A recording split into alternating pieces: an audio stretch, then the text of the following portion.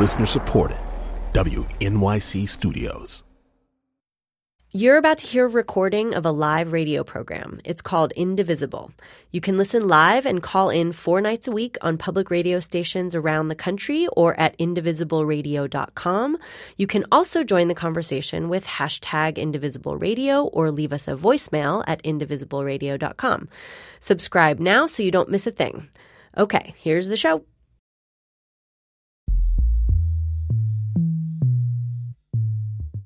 This is Indivisible, public radio's national conversation about America in a time of change.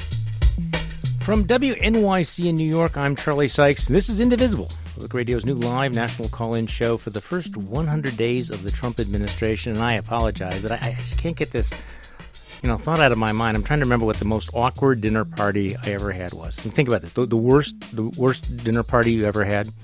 Maybe your in-laws were over, somebody at work. Ex-boyfriend, ex-girlfriend, your most obnoxious relative who was drunk. I want to think about that for a moment and then think about what is it going to be like at the White House tonight when Donald Trump has dinner with Ted Cruz and his wife Heidi. This is the woman whose looks Trump once publicly mocked. Now, a lot of women, I think, would find that kind of awkward. I think a lot of guys would, too, who might not relish the idea of sitting down and breaking bread with somebody who insulted their wives. But it actually gets worse. Because you remember that Trump also suggested that Ted Cruz's dad may have been involved in the assassination of JFK. So how are they going to break the ice tonight? Something tells me that it's probably not going to be with a Trump apology, because we know he he doesn't really do that. And, well, we have made it to day 48 of the first 100 days of the Trump presidency, and it continues to be, the word weird doesn't really capture it. Last week, Donald Trump gave a speech. We talked about that. A lot of pundits thought it was quite presidential. There was some speculation that he might have finally made a pivot, which lasted, what was that, about 2 days? Turns out Attorney General Jeff Sessions had been less than forthcoming when he told the U.S. Senate that he hadn't met with any Russian officials, when in fact he had met with the Russian ambassador at least twice. You notice how these Russian meetings keep coming up and they feel the need not to tell the truth about him? Well, that led Sessions to recuse himself from any investigation of Trump and Russia. And Saturday Night Live, of course, asked the question that all of us are wondering about. A nation divided. The issue of immigration. Absolutely no illegal immigration. Deportation of mass deportation. Led by a president with unchecked power. Mr. Trump just spoke to Vladimir Putin. Tax returns from Donald Trump. Republicans have blocked the first attempt. They've got to get their act together. Until one Republican decided enough was enough. A patriot who put country over party. Who finally stood up for his nation's founding values. A man by the name of TBD. Yeah, it'll be determined, but it will happen. I'm promising you this, right? Of course, then there was Saturday morning, the tweet storm where the President of the United States, home alone, tweeted out an accusation, basically in 6 tweets, implying that his predecessor, Barack Obama, had committed a felony. Just another day in American politics. The president had no evidence to back up the charge that Obama had ordered that he be wiretapped. And later, the White House suggested, he just wanted an investigation. Now, think about this. You're the president of the United States, and you have access to the best information, the best research anywhere, and you get your news from Breitbart.com. This is where we're at. This was followed a few days later by another massive WikiLeaks leak of CIA documents. Trump White House had to make some rather ingenious distinctions to explain why they really liked those leaks last year, during last year's campaign when it was Hillary's emails, but they think the new ones are terrible. And then, of course, in the news that actually might affect people's lives in the real world, the GOP finally, after several months, unveiled its official Obamacare repeal and replacement bill, and we're gonna open up the phone lines on that in just a little while. Give us a call at 844-745-TALK. That is 844-745-8255. And basically, the question is, what do you want Congress to do? Do you want them to keep Obamacare? Do you want them to repeal Obamacare, just scrap it, or replace it? Joining me on the line to talk about this, guy who knows a lot more about this than I do, is Philip Klein, the managing editor and the columnist for the Washington Examiner and the author of Overcoming Obamacare. 3 approaches to reversing the government takeover of healthcare. And he joins us now. Philip, good evening. How are you? Doing pretty well. How are you doing? Good. So tell me, why do conservatives hate this bill so much? There are a number of specific policy disagreements, which we could certainly get into to the extent that you believe your listeners are interested. The overarching reason is that it preserves a lot of Obamacare, and that basically the issue is that it does so without inoculating Republicans from a lot of the charges that liberals are going to make against any conservative health care reform, which is that people are going to lose coverage. And so as a result of that, it's kind of the worst of both worlds, because Republicans are getting pummeled for stripping coverage away from people, but they're not implementing the type of free market ideas that conservatives have been pushing for. So they're suffering the political hit without really moving the ball forward. And that's why, at the heart of it, so many conservatives have problems with it. Now, you wrote the other day that the Republican Obamacare plan signals that liberalism has already won. I'm guessing a lot of people listening to us now are saying, really? Donald Trump's in the White House, Paul Ryan is touting this conservative reform. But, your argument is it that because this repeal is really Obamacare light, that you actually have conservatives buying into the fundamental architecture of Obamacare? Yes, that's the issue. The issue is that basically, if you go back, let's say, 10 years, actually when President Bush was president, and you look at the health care reform that he had proposed, it was one in which individuals were given a standard deduction, and that was based around health savings accounts and a few other things. It was much more closer to a free market type of plan. And then Obama comes along, and he proposes a drastic expansion of the government's role in healthcare. Maybe not as far as liberals had wanted, who had wanted a single-payer system, but certainly relative to the system that existed, it was a sort of a quantum leap. And so now Republicans, after years of saying they're going to repeal Obamacare, running on it in 4 straight elections that they're going to repeal Obamacare, come in, and what do? They propose a bill that, yes, on paper, they're going to unwind the Medicaid expansion and Obamacare's subsidy regime.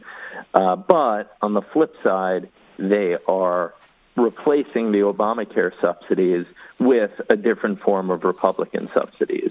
And the Medicaid spending levels are still going to be enhanced and higher than they otherwise would have been without Obamacare. The Republican plan still requires insurance companies to cover people with pre-existing conditions. It still mandates that all insurance policies provide a comprehensive set of benefits. Instead of the individual mandate to purchase insurance, it says that if you don't purchase insurance and then you go without insurance for a year, for more than 2 months, and then you try to purchase insurance, then you have to pay this 30% premium surcharge. So basically, structurally and philosophically, it buys into a lot of the premises of Obamacare. The central one being that the federal government has an important role to play in guaranteeing individuals have a certain level of coverage. And that is a big departure. So ultimately, even if this reform would, even if this went into place and was completely implemented as written, when Democrats next take over, and it will, they will be starting much further down the field than they would have if Republicans had really gone for a more pure form of free market healthcare. There's obviously a rather fevered effort right now to frame this issue, particularly among Republicans. I want to play a couple of sound bites from Paul Ryan, who is insisting that this is, in fact, the bill that we have been waiting for. This is the bill that Republicans promised, and this is conservative reform. Let's play Paul Ryan, what he had to say. This bill, the American Health Care Act, it keeps our promise to repeal and replace Obamacare. It delivers relief to Americans fed up with skyrocketing premiums and fewer choices. It moves us away from the broken status quo toward a better, patient-centered system. What I want to tell my fellow citizens is that the nightmare of Obamacare is about to end, that we are doing what we said we would do in this campaign, which is repeal and replace this awful law that is crashing. And then he goes on to basically describe what they're doing as an act of mercy. Obamacare is collapsing. Obamacare isn't staying. If we did nothing, the law would collapse and leave everybody without affordable health care. We are doing an act of mercy by repealing this law and replacing it with patient-centered health care reforms that we as conservatives have been arguing for and fighting for years. Well, that's a strong case, isn't it, Philip Klein? Is he doing all those things? Well, look, I mean, part of it is true in the sense that Obamacare left untouched is not sustainable. The program is not signing up enough young and healthy people in order to offset the costs of covering older and sicker people. Where insurers have been losing billions of dollars and leaving the exchanges and raising premiums and leaving individuals with very few choices. So clearly it's true that left on its own, Obamacare is not sustainable. With that said, the typical way that a conservative plan would address this is to say, we're going to attack the regulations and make it so that individuals can purchase whatever type of insurance that they want relative to the needs that they have, and that individuals should be able to have portability. They should be able to take insurance with them from job to job. They should be able to have a lot of different options. And so the way that conservatives say that you attract younger people into the insurance market is that you strip away regulations so that you allow them to purchase an insurance policy that makes sense for them. The difficulty of Obamacare is it says to a young person who has very limited medical needs, you should pay several $100s a month to purchase insurance. I mean, when a lot of people, when they're in their 20s, don't visit a doctor maybe the entire year. So it's clearly not a good deal. But the Republican plan, because it's afraid to really tackle a lot of and say that they're stripping benefits away from people, it doesn't get rid of those. Yeah, unlike Obamacare. I want to get to the politics in just a little while, but one of the things that has surprised me about this rollout was first of all that they are actually having votes on it. They're having the markups in the committees today without waiting for the Congressional Budget Office to come in with the estimates. We don't know how much this is going to cost. We don't know how many people are going to be affected by this.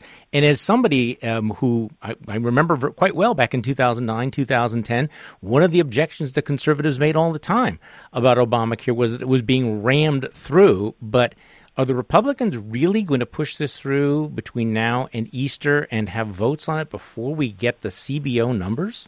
And why would they do that? I think it's going to be really tough. I mean, one thing is that you have to assume that they're thinking that the CBO score is going to be really bad, or else they wouldn't try to be rushing this through without getting a CBO score. If they were confident that the CBO score would validate a lot of their arguments, then they would have waited for the CBO score before releasing it. So what's the worst? What's the worst news? Like what? 15 million people will lose health care, and it will add to the deficit. The issue is that because of the fact that they're spending a lot of money, and see, a conservative health plan, what they do is you get rid of the tax increases, but you also save a ton of money on spending because you're not spending as much on subsidizing insurance.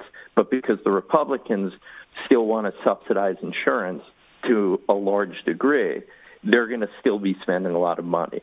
But they're stripping out Obamacare's $1 trillion of taxes that help pay for that spending. So the CBO score is likely to say that millions of people will lose coverage and that it will add to the deficit relative to Obamacare. No, That's what the CBO score is. I still don't get how the politics then works in their favor. If they vote on it before getting that number, they still own it afterwards. You broke it. You want it. Let's, Philip, let's go to a call before we take our first break. Let's go to Columbus, Ohio. Brandon, welcome to Indivisible. Good evening. Hi, good evening. Thanks so much for taking my call. Sure. I just wanted to say, first of all, I'm happy to hear that it seems like at least the Republican process is maybe a little more deliberate than the Democratic one was the last time around. But it sure stinks up that that as soon as the Republicans lose control, which eventually it will, Sure. It sways back and forth, that we're going to end up right in the same point. Why can't we get a logical centrist view on something and fix the problem, take care of this where it's not going to get completely undone? Of course, what will Trump Care's legacy be? And I think that I can't imagine that's an unpopular question. And I think it's about time that we get something that is common sense and logical rather than politically charged and, on one side of the aisle or the Brandon, other. thanks for the call. And basically that's not what you're going to get, is it, Philip? Because just like Obamacare, there's not going to be any bipartisan consensus. This is going to be pretty much straight party lines, wouldn't you say? Look, healthcare policy is hard. You're talking about 1/6 of the economy. It's an incredibly emotional issue and personal issue for people, and there's huge philosophical disagreements. And the mechanics are very difficult, and there are so many interlocking parts. And if you try to do one thing, it has offsetting effects on something else. And because of that, any process is going to be super complicated. Yeah. President Obama said a lot of things in selling his health care law that turned out to not be true. But I always say that one of the things that was the biggest fallacies was when he said during his joint address to Congress, I'm not the first president to tackle this, but I'm determined to be the last. And the issue is that by drastically expanding the government role in the health care, he ensured that this is going to be an issue that, as long as we live, is going to be the source of constant political warfare. Yeah, and the politics, though, on this legislation are fascinating. You obviously have the conservatives who want full repeal now. The Rand Pauls, Heritage Action, Club for Growth, even Breitbart News, which we can come back to in a moment. Then over in the Senate, you have the Don't Touch Our Medicaid expansion, so that if you move the bill to the right in the House, it becomes harder to pass it in the Senate. And then you have a lot of these outside industry groups. The American Hospital Association, AARP has come out. This is going to be a heavy lift, isn't it? We're going to continue. So I got to take a break. We're going to take a very short break. You are listening to Indivisible, Public Radio's national conversation about America in a time of change. I'm Charlie Sykes. We're talking with Philip Klein, managing editor and columnist for the Washington Examiner and author of the book Overcoming Obamacare. We'll hear more from him and take more of your calls after the break.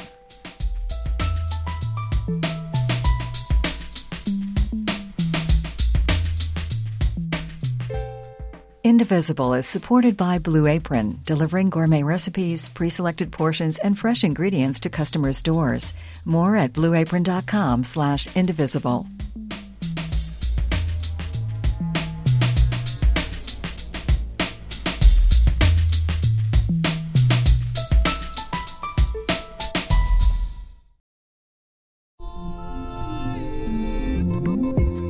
You come to the New Yorker Radio Hour for conversations that go deeper with people you really want to hear from, whether it's Bruce Springsteen or Questlove or Olivia Rodrigo, Liz Cheney, or the godfather of artificial intelligence, Geoffrey Hinton. or some of my extraordinarily well-informed colleagues at The New Yorker. So join us every week on The New Yorker Radio Hour, wherever you listen to podcasts.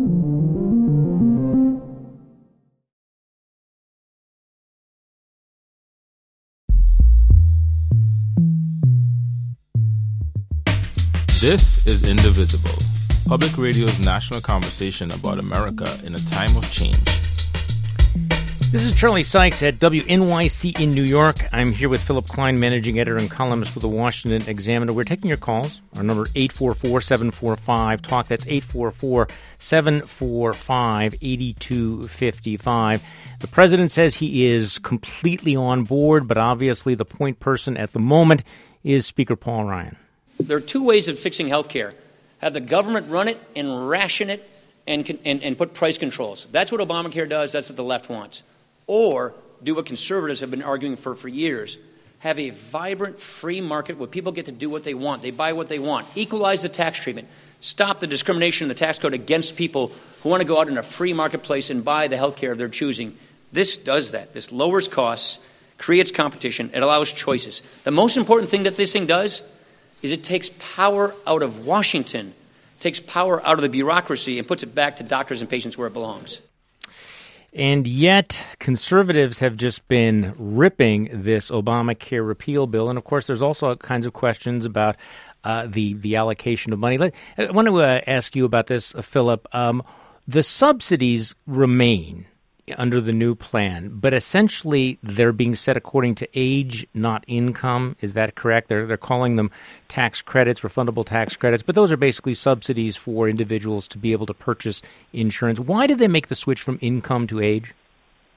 A lot of it has to do with administration. It's easier to verify because one of the big challenges to Obamacare and one of the reasons why the whole website crashed down and they had so many technical problems rolling it out is that it's really, they wanted to, in real time, confirm and verify somebody's income, because when you say it's based on income and you're giving somebody a subsidy right away, you have to figure out how to verify it.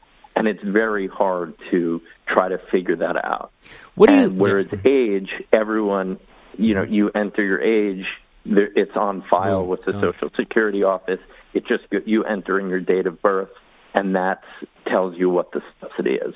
So that's a big reason. There are other reasons in terms of trying to more efficiently allocate the amount of money that you have. So, for instance, if you're just adjusting it by income, then you have somebody who's young, who is lower income, who would be able to get a cheap plan, but they're getting a high subsidy, the same subsidy as someone who's older at a low income. Yeah. Now, we know we can hear from the Democrats that this is a massive tax cut that will mainly go to upper income individuals who won't have to pay the investment tax, the payroll tax, and so therefore, in terms of the winners and losers, this is a massive tax cut for the rich, and it will reduce the subsidies for lower income individuals. How are Republicans going to answer that? Well, I think the issue is that, part of the issue is that a lot of the taxes that they say are on the rich get passed down to consumers. So a lot of the taxes, for instance, on health insurance, there's a tax on health insurance plans.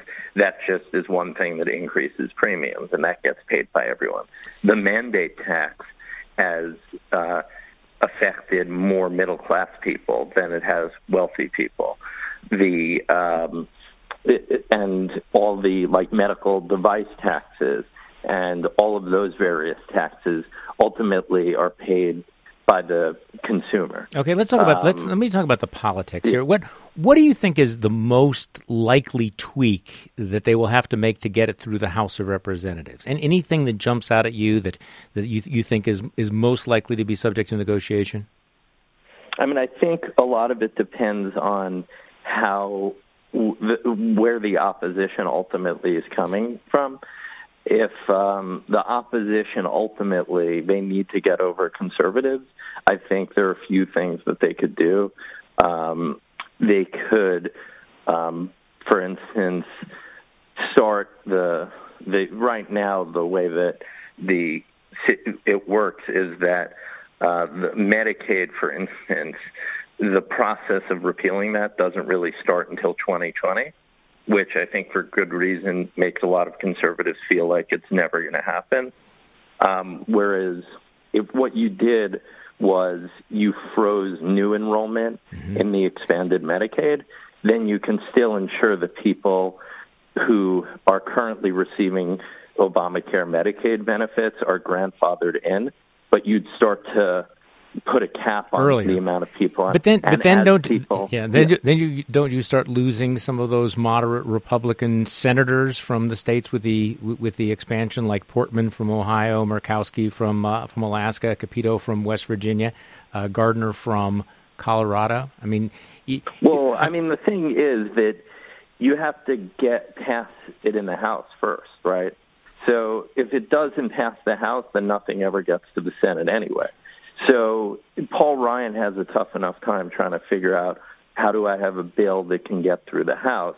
He can't be then negotiating and trying to game out what gets the votes in the Senate. That's putting the cart before the horse. Ultimately, Ultimately, though, if you're Donald Trump, this is a must-pass piece of legislation, isn't it? I mean, he cannot afford to lose on this legislation.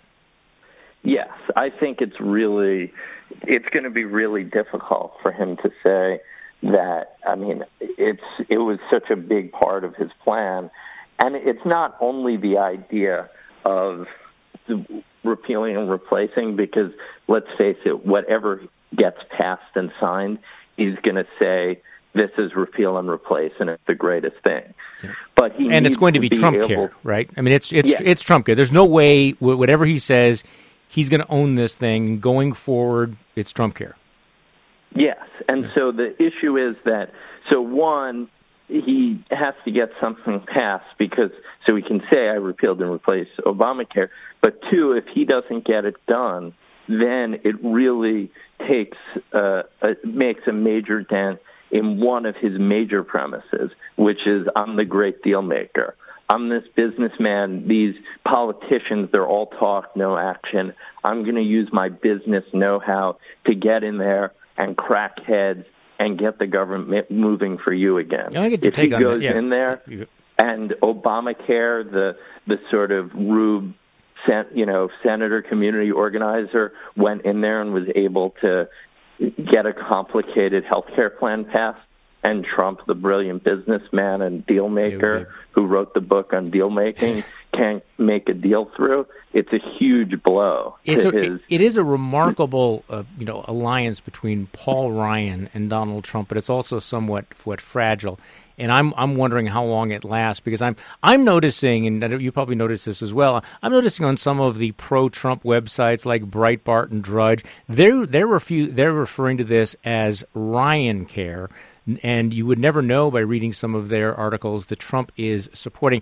Is there a possibility that at some point there's going to be an escape hatch for Trump, and that if this thing becomes toxic, if it starts going south, whatever analogy you want to use, that Trump is going to say, yeah, that was Paul Ryan's thing, that wasn't my idea anyway, I'm out?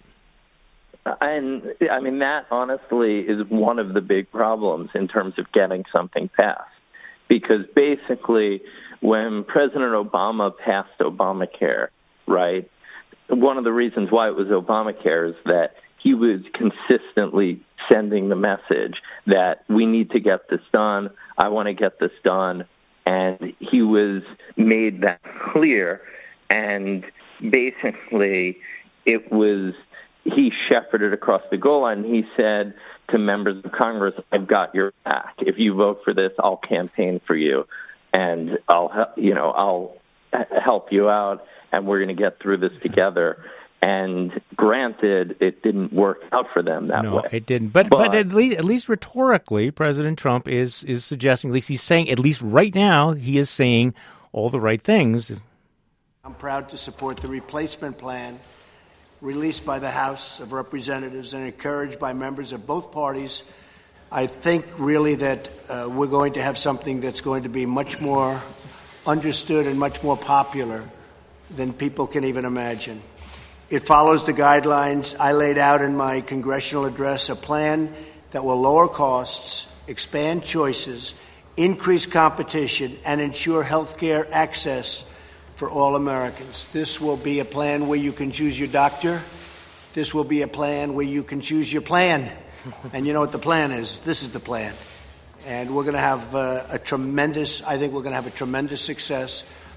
It's a complicated process, but actually it's very simple. It's called good health care. Yeah, it's really very simple, Philip Klein. So at least he's acting like he's on board right now. Your take on that? How philosophically committed is he to this reform plan? Well, that's the issue, is that we don't know, and that's got to be in the back of the minds of a lot of members of Congress about, if I take this vote that's a tough vote and I decide to pass this bill, how do I know that Trump is going to cut us off at some point? Yeah, exactly. Right? Because you played these sound clips of him sort of affirming the bill, but this is also somebody who talks about, South Korea and all these other countries getting nuclear weapons and saying it was fine. And then when he was asked about it, he said, "I never said that. You're all a bunch of liars." And right. He's sort of done this on so many issues. We have been there. And remember last year he was saying how he will cover everyone, a universal coverage. What happens when that CBO comes out, the CBO report comes out with the big number on the number of people who will lose? I don't know. Let's go to get some calls in here in the next couple of minutes. Luke from Raleigh, North Carolina, you are on Indivisible. Good evening. Hey, thanks for taking my call. Sure, Luke. I just wanted to, you guys have mentioned this a little bit, but this is not a conservative replacement bill. A conservative approach would be to let the free market run its course, to decrease the federal government's role. If anything, the states should decide what's going on. So I wanted you guys to explain a little bit about like Rand Paul's proposed bill, what that would have looked like, and why you think Republicans didn't go that direction. Thanks, Luke. Actually, Rand Paul's a fascinating character. Wasn't he the guy, originally wasn't the plan, Philip, that they were just going to do a straight repeal, and Rand Paul was the guy who said, no, we can't do a straight repeal. We have to do repeal and replace. And now he's back to just repeal, right? Yes, he's back to saying we've got to do the repeal. And then there's some wiggling about where he'll say we've got to do repeal, but we can vote on replace the same day. So there is a bit of wiggling. But Rand Paul has a bill that is more of a pure free market system. It involves expanding more than the Republican bill does, expanding the use of health savings account. And the biggest change is that it's really rooted around giving individuals tax deductions. And this gets into a very technical way, but the bottom line is that a tax deduction functions more like a tax cut. Your taxes are reduced by the amount that you spend on health insurance under a deduction-based approach. However, the House Republican bill, it says that regardless of what you pay in taxes, you get a specified amount of money. So it may be $3,000, it may be $4,000, depending on your age, but you get a specified amount of money no matter what your tax liability is. And it's also given to you when you purchase insurance. So it doesn't come when you file your taxes, but it comes kind of at the point of sale, so to speak. So as a result of that, the House Republican bill functions much more like spending, where the Rand Paul approach functions much more like a tax cut. And that's one of the fundamental disagreements that we have right now. Well explained. Let's go to Minneapolis, Minnesota. Matt, you're on Indivisible. Good evening. Good evening. My family and I have been on Obamacare since 2008, when it was unveiled, or 2000, whenever, since it began. And you know, we're pretty hardcore Democrats, but also we can no longer afford our health care. And I think the tricky thing now is that it's so wrapped up in politics that even a good idea from the Republican side is dismissed. I don't think what they've proposed is necessarily a good idea or a fix because I don't see how you can cut the revenue side and the mandate side and expect costs to go down. But I think there's a lot of people, especially small business owners, who don't really have a company to fall back on, who really need a solid plan so that we can lower those payments so we're not paying more for health care than we are for our mortgages. Matt, thanks for the call. He does raise that interesting question, and I'm still not sure how the Rubik's Cube works here. How do you slash all of the income that comes in here and remove at least the formal mandate and not have your own form of a death spiral? Well, let me ask you this before I even get to this. Philip, I mean, there's a lot of debate. Do you think that Obamacare is in the so-called death spiral right now? I think that it is clearly... It looks like it is, but we, of course, these things are very fluid. But it's very clear, without sort of putting terminology on it, that you're having a situation in which insurers are losing money because they're not getting enough younger and healthier people to sign up because the insurance is too expensive because of the regulatory regime, and so they're having to raise premiums, which is further dissuading people from signing up. And as a result of that, a lot of them are bailing on the market. And you had an insurer recently, Molina Healthcare, which is a small insurer nationally, but was heavily invested in Obamacare. And if you go back in previous years, you'll see a lot of stories that sort of said, meet the one insurer that's making money out of Obamacare. And they had just had a disastrous earnings report recently where they said they were losing hundreds of millions of dollars and they couldn't commit to the law in 2018. And this is a company that was dyed in the wool, super excited and super enthusiastic about Obamacare. That is a massive red flag. They were sort of the canary in the coal mine, weren't they, on all of that? Yeah. Well, I mean, if they're thinking about then... Yeah, I mean, this is what you're going to hear from Republicans, of course, is they're going to say, look, you have double-digit increases in 31 states in the premiums here. In a third of the counties in this country, you only have one insurance company. The question is now the focus is going to be on whether their plan is going to make things any better at all. Let's go to Vida from Appalachia, New York. Good evening. Welcome to Indivisible. Hi, thank you for taking my call.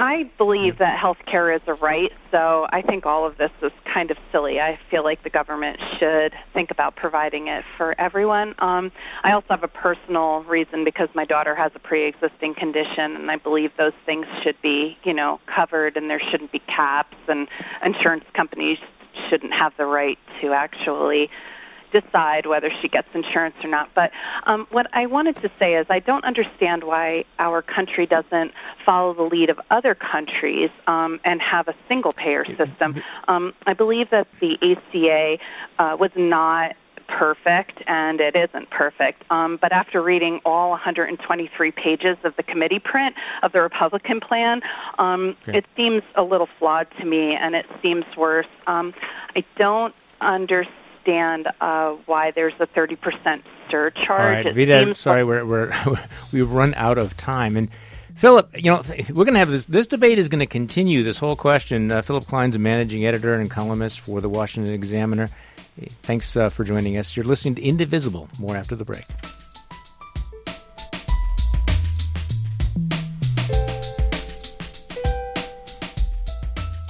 Indivisible is supported by Blue Apron, delivering gourmet recipes, pre-selected portions, and fresh ingredients to customers' doors. More at blueapron.com/indivisible.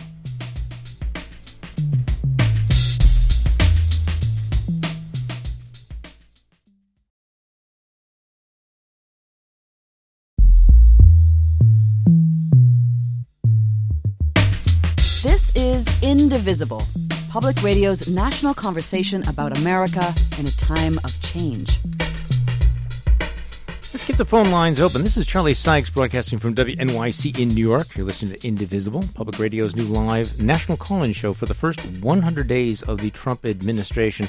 And let's stick with this. And part of the problem of dealing with an issue like healthcare is, first of all, it is incredibly complicated. And even though Donald Trump said, who knew that it would be this hard, it is amazingly difficult. The politics are difficult, the economics are difficult, the human consequences are difficult. But this is the real deal. It really strikes me that with everything that's happened so far in the Trump administration, this is really game time. This is going to be the biggest issue. I had a very interesting conversation with some political pundits earlier in the day who were saying that they were puzzled by why the Republicans and the administration would choose to take up health care first as opposed to more low-hanging fruit. Why take on the most divisive, the most complicated, difficult problem, especially when you could have done something like an infrastructure bill, which would be complicated, or tax cuts, or something else that doesn't quite have the radioactive quality that this has. And the point to remember is that this is an issue. Healthcare is an issue unlike any other issue that we talk about in terms of domestic policies. We could talk about, at some point, we'll talk about the border adjustment bill. We'll talk about, the need to reform the tax system or spend money on infrastructure. Well, those are generally, somewhat esoteric, wonky issues. They don't hit people the way that healthcare hits people. This is personal. This is emotional. There are real winners and losers, consequences that way beyond just the economy. And there's a reason why this has been politically toxic for every political party that's taken it on. And in some ways, healthcare has been a little bit like invading Afghanistan because it doesn't work out well for people to get into it. Look what happened to the Democrats when they took on Obamacare. And Obamacare's got some serious problems. You are losing many of the plans. You have many Americans who only have one option. The premiums have been spiking. It has not worked out the way it is designed. But on the other hand, think about the disruption of a change like the one we're talking about now. For example, we don't really know, even though this is what the national debate is about, we don't know how many people are going to lose coverage. We don't know how this is going to affect the deficit. I'm a big fan of Paul Ryan. I've said this in the past. It really surprises me that he would move ahead on this without having that CBO score about this. And the CBO score is a big deal. Because it will tell you what we're about to do. And the House committees with jurisdiction took up the plan today and are advancing it without that kind of analysis, which is kind of remarkable. We do know some things about it, and I kind of wonder how this is going to play out, that there are people who have been disillusioned with Obamacare, but right now have some pretty significant questions. All right, what are we going to do? Even if Obamacare is flawed, do any of the proposals that you're hearing about, do they fix the problem? Now, there are the ideological questions, and conservatives are very strong. The language from the conservatives on this, you could interpret it in one of two ways. Number one, that they are just out, or that this is part of a negotiating strategy. But I'm just not sure how you can move this legislation in the next 3 weeks. So let's go back. Let's go back to the phones. Who we're going to go to? Let's go to Keaton from Kansas City, Missouri. Keaton, you are on Indivisible. Good evening. Hi. Thanks for taking my call. Sure. I don't know. I guess I just have a couple of questions, really. A coworker of mine, we've been talking about this a lot lately, and by the way, I have Obamacare, so it helps me out. But, he's mentioned to me that this whole idea of Obamacare came from something that Mitt Romney had been talking about and did in his state. He called it Romneycare, and I believe that's given the people there like 98% coverage. And so I don't understand why a lot of conservatives just shoot this down, because it works really well for him. Also, I think a big thing that people are not paying attention to is that, someone like me who doesn't make a whole lot of money, to go to the emergency room for me, I went there for a car accident, and I came out with a $16,000 bill because I didn't have insurance, but now I can afford it. So I guess what's going on now, I'm just worried that I'm going to be right back where I was and not be able to afford it and then be scared to go to the hospital again. Well, see, these are the stories that somehow they're going to have to answer and say, okay, now this is what we're going to do that's going to make something better for you. Now, because there's two different levels you debate these issues on. Number one is the fiscal issue, the philosophical issue, and then there's that human story, Keaton, and that's where that's why this is so potentially toxic politically. Now, he said, why do conservatives object? Well, conservatives don't like the idea of the federal government ordering you to buy a product. Never before in American history has the federal government said you must buy this product, and we're going to tell you what it looks like. And I think that's what rankled a lot of folks.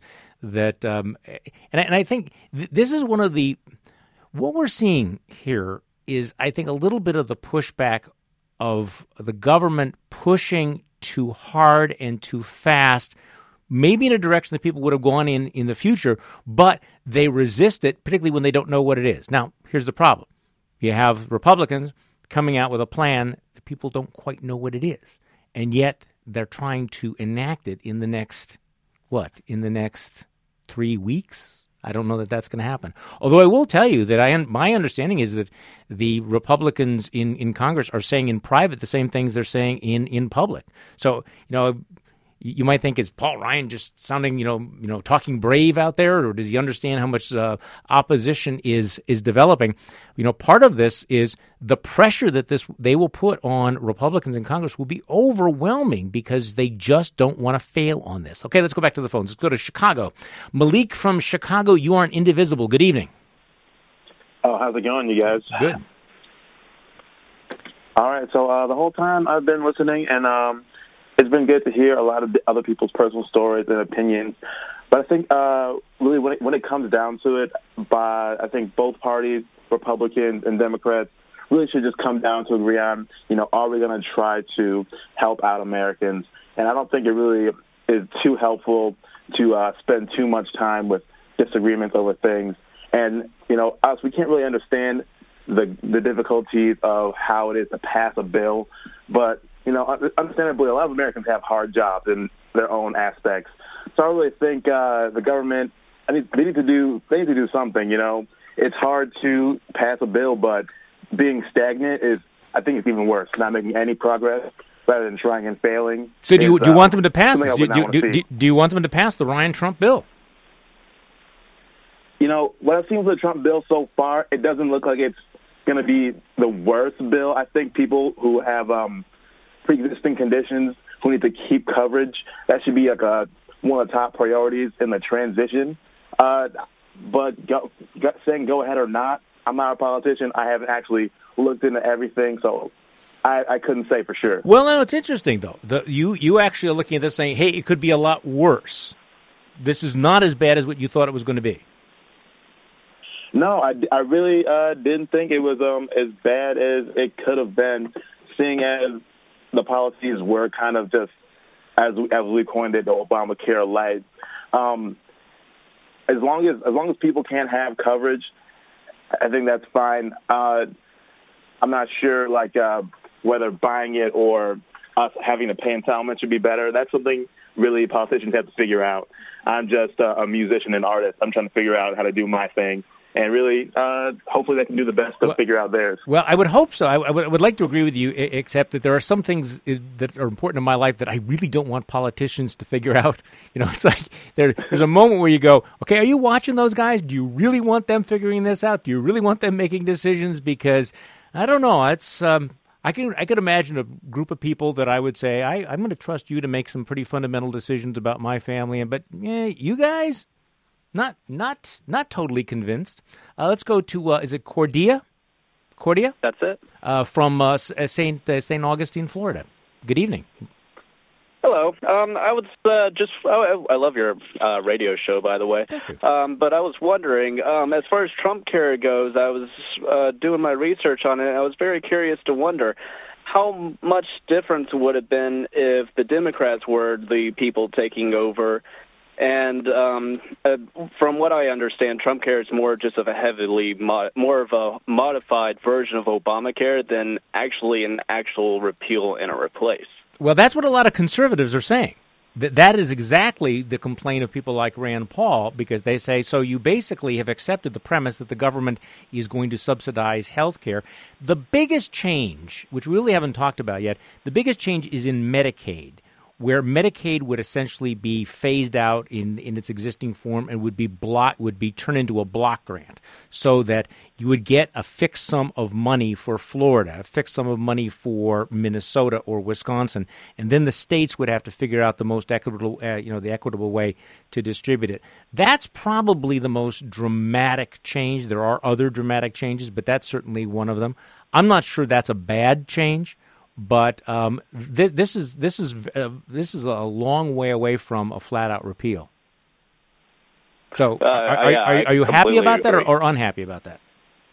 Well, the idea of affordable health care is that it's affordable. I mean, as long as I can fit the affordability of health care alongside with, let's say, paying my bills, the phone bill, and whatever. I mean, as long as health care continues to be affordable for years future to come, hopefully forever, honestly. I mean, what would the big deal be?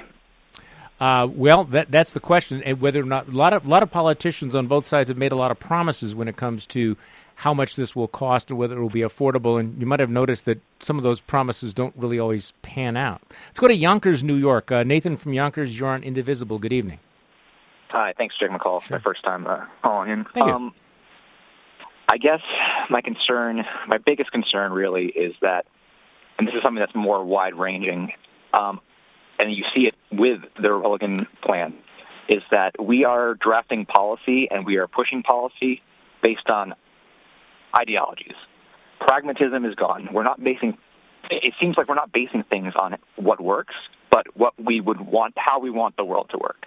I feel like the Republican plan, the Affordable Care Act, the part about the attempt to make it affordable was the mandate. The attempt to make it affordable was to increase the pool size so that the insurers could have enough people and that they can keep the price down. They've removed all the parts that pay for the good stuff, but they still want to keep all the good stuff. It's going to be just really bad. Prices are going to go up. They're not going to. There's no way that they can reduce them using the system that they have. Well, prices are going up. I supported Obama and I liked Obamacare, although I think it needed fixes. I think the subsidies needed more generous. I wish that the Medicaid expansion that the states hadn't been allowed to opt out of it, but that was the Supreme Court.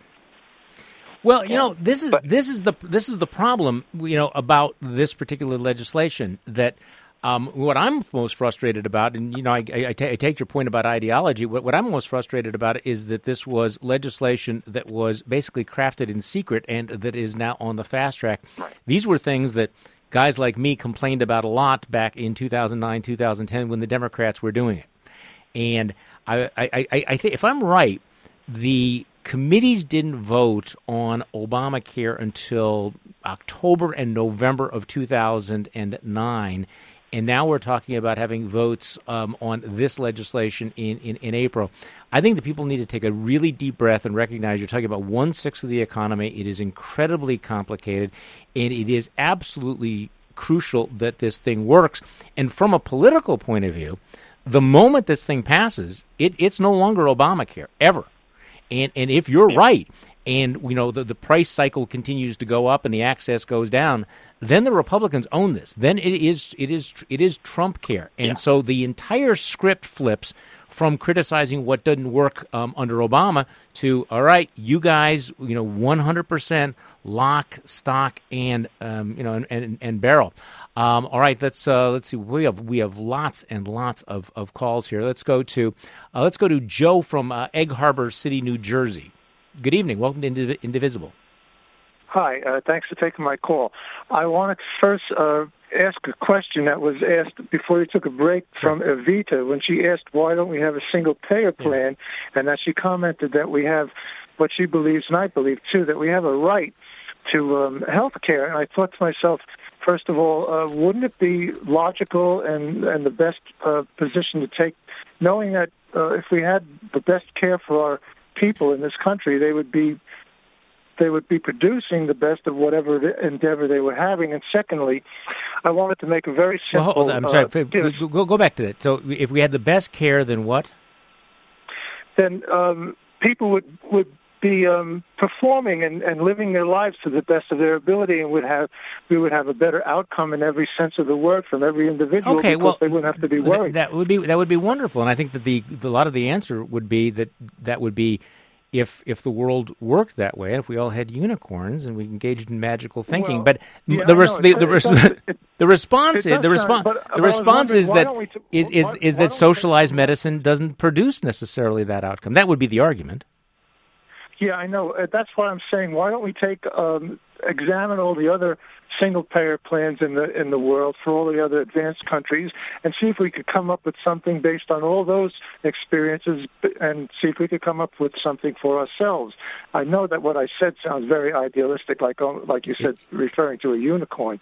But it does seem that healthcare is a right. Getting back to what Evita said at the beginning. So if you can address, the possibility of what it might entail to get a single-payer health plan in the few minutes that are remaining, that would be interesting. Well, thanks. That, by the way, is a much deeper argument, and I would say that most conservatives would say, let's be careful about what we declare to be a right. It used to be that a right was things the government could not do to us, not an obligation. For example, I have a right to be able to speak. I have a right not to have the government come into my house. When you say I have a right to something, what you're saying is I have the right to someone else's wealth. I have the right to require someone else to pay for me. But also there is this question of whether or not single payer would result in the best possible system that we would have. And I'm certainly skeptical because I don't look to government bureaucracy for the best and the brightest. I'm personally thankful that the government did not design the iPhone. I am very grateful that the government does not design Nintendo. I actually think that there are amazing things that people when you unleash human creativity and freedom as opposed to bureaucracy, and I guess that would be the philosophical difference there. And also, the reality is that with all the debates that we are having about Obamacare and Trump care, it is worthwhile stepping back and to recognize that we do live in an age of miracles when it comes to medicine. Any of you that have encountered the medical system, you have to recognize that with all the problems that we have the best doctors and nurses and hospitals and techniques in the entire world. You'd rather be sick here than pretty much anywhere else. And that's one of the reasons why I think people have been resistant to change, because you don't want to mess with something that is that important. But I think we're going to have a debate about these kinds of issues. Is healthcare a right? Is it an entitlement? Is this something that we really want the government to control, or is this something that we should return to the marketplace? And we're not going to resolve that tonight, certainly not by the end of this show. In fact, that's all for this Wednesday night on Indivisible, Public Radio's new national conversation about America in a time of change. Tomorrow night, Minnesota Public Radio's Carrie Miller will check in with millennial listeners about where they fit into our divided country, and she'll also explore how millennials might be able to bring us together. Until then, you can keep the conversation going at indivisibleradio.com, where you can leave us a comment or a voicemail anytime. I'm Charlie Sykes, and if we're still around, I'll be back here next Wednesday.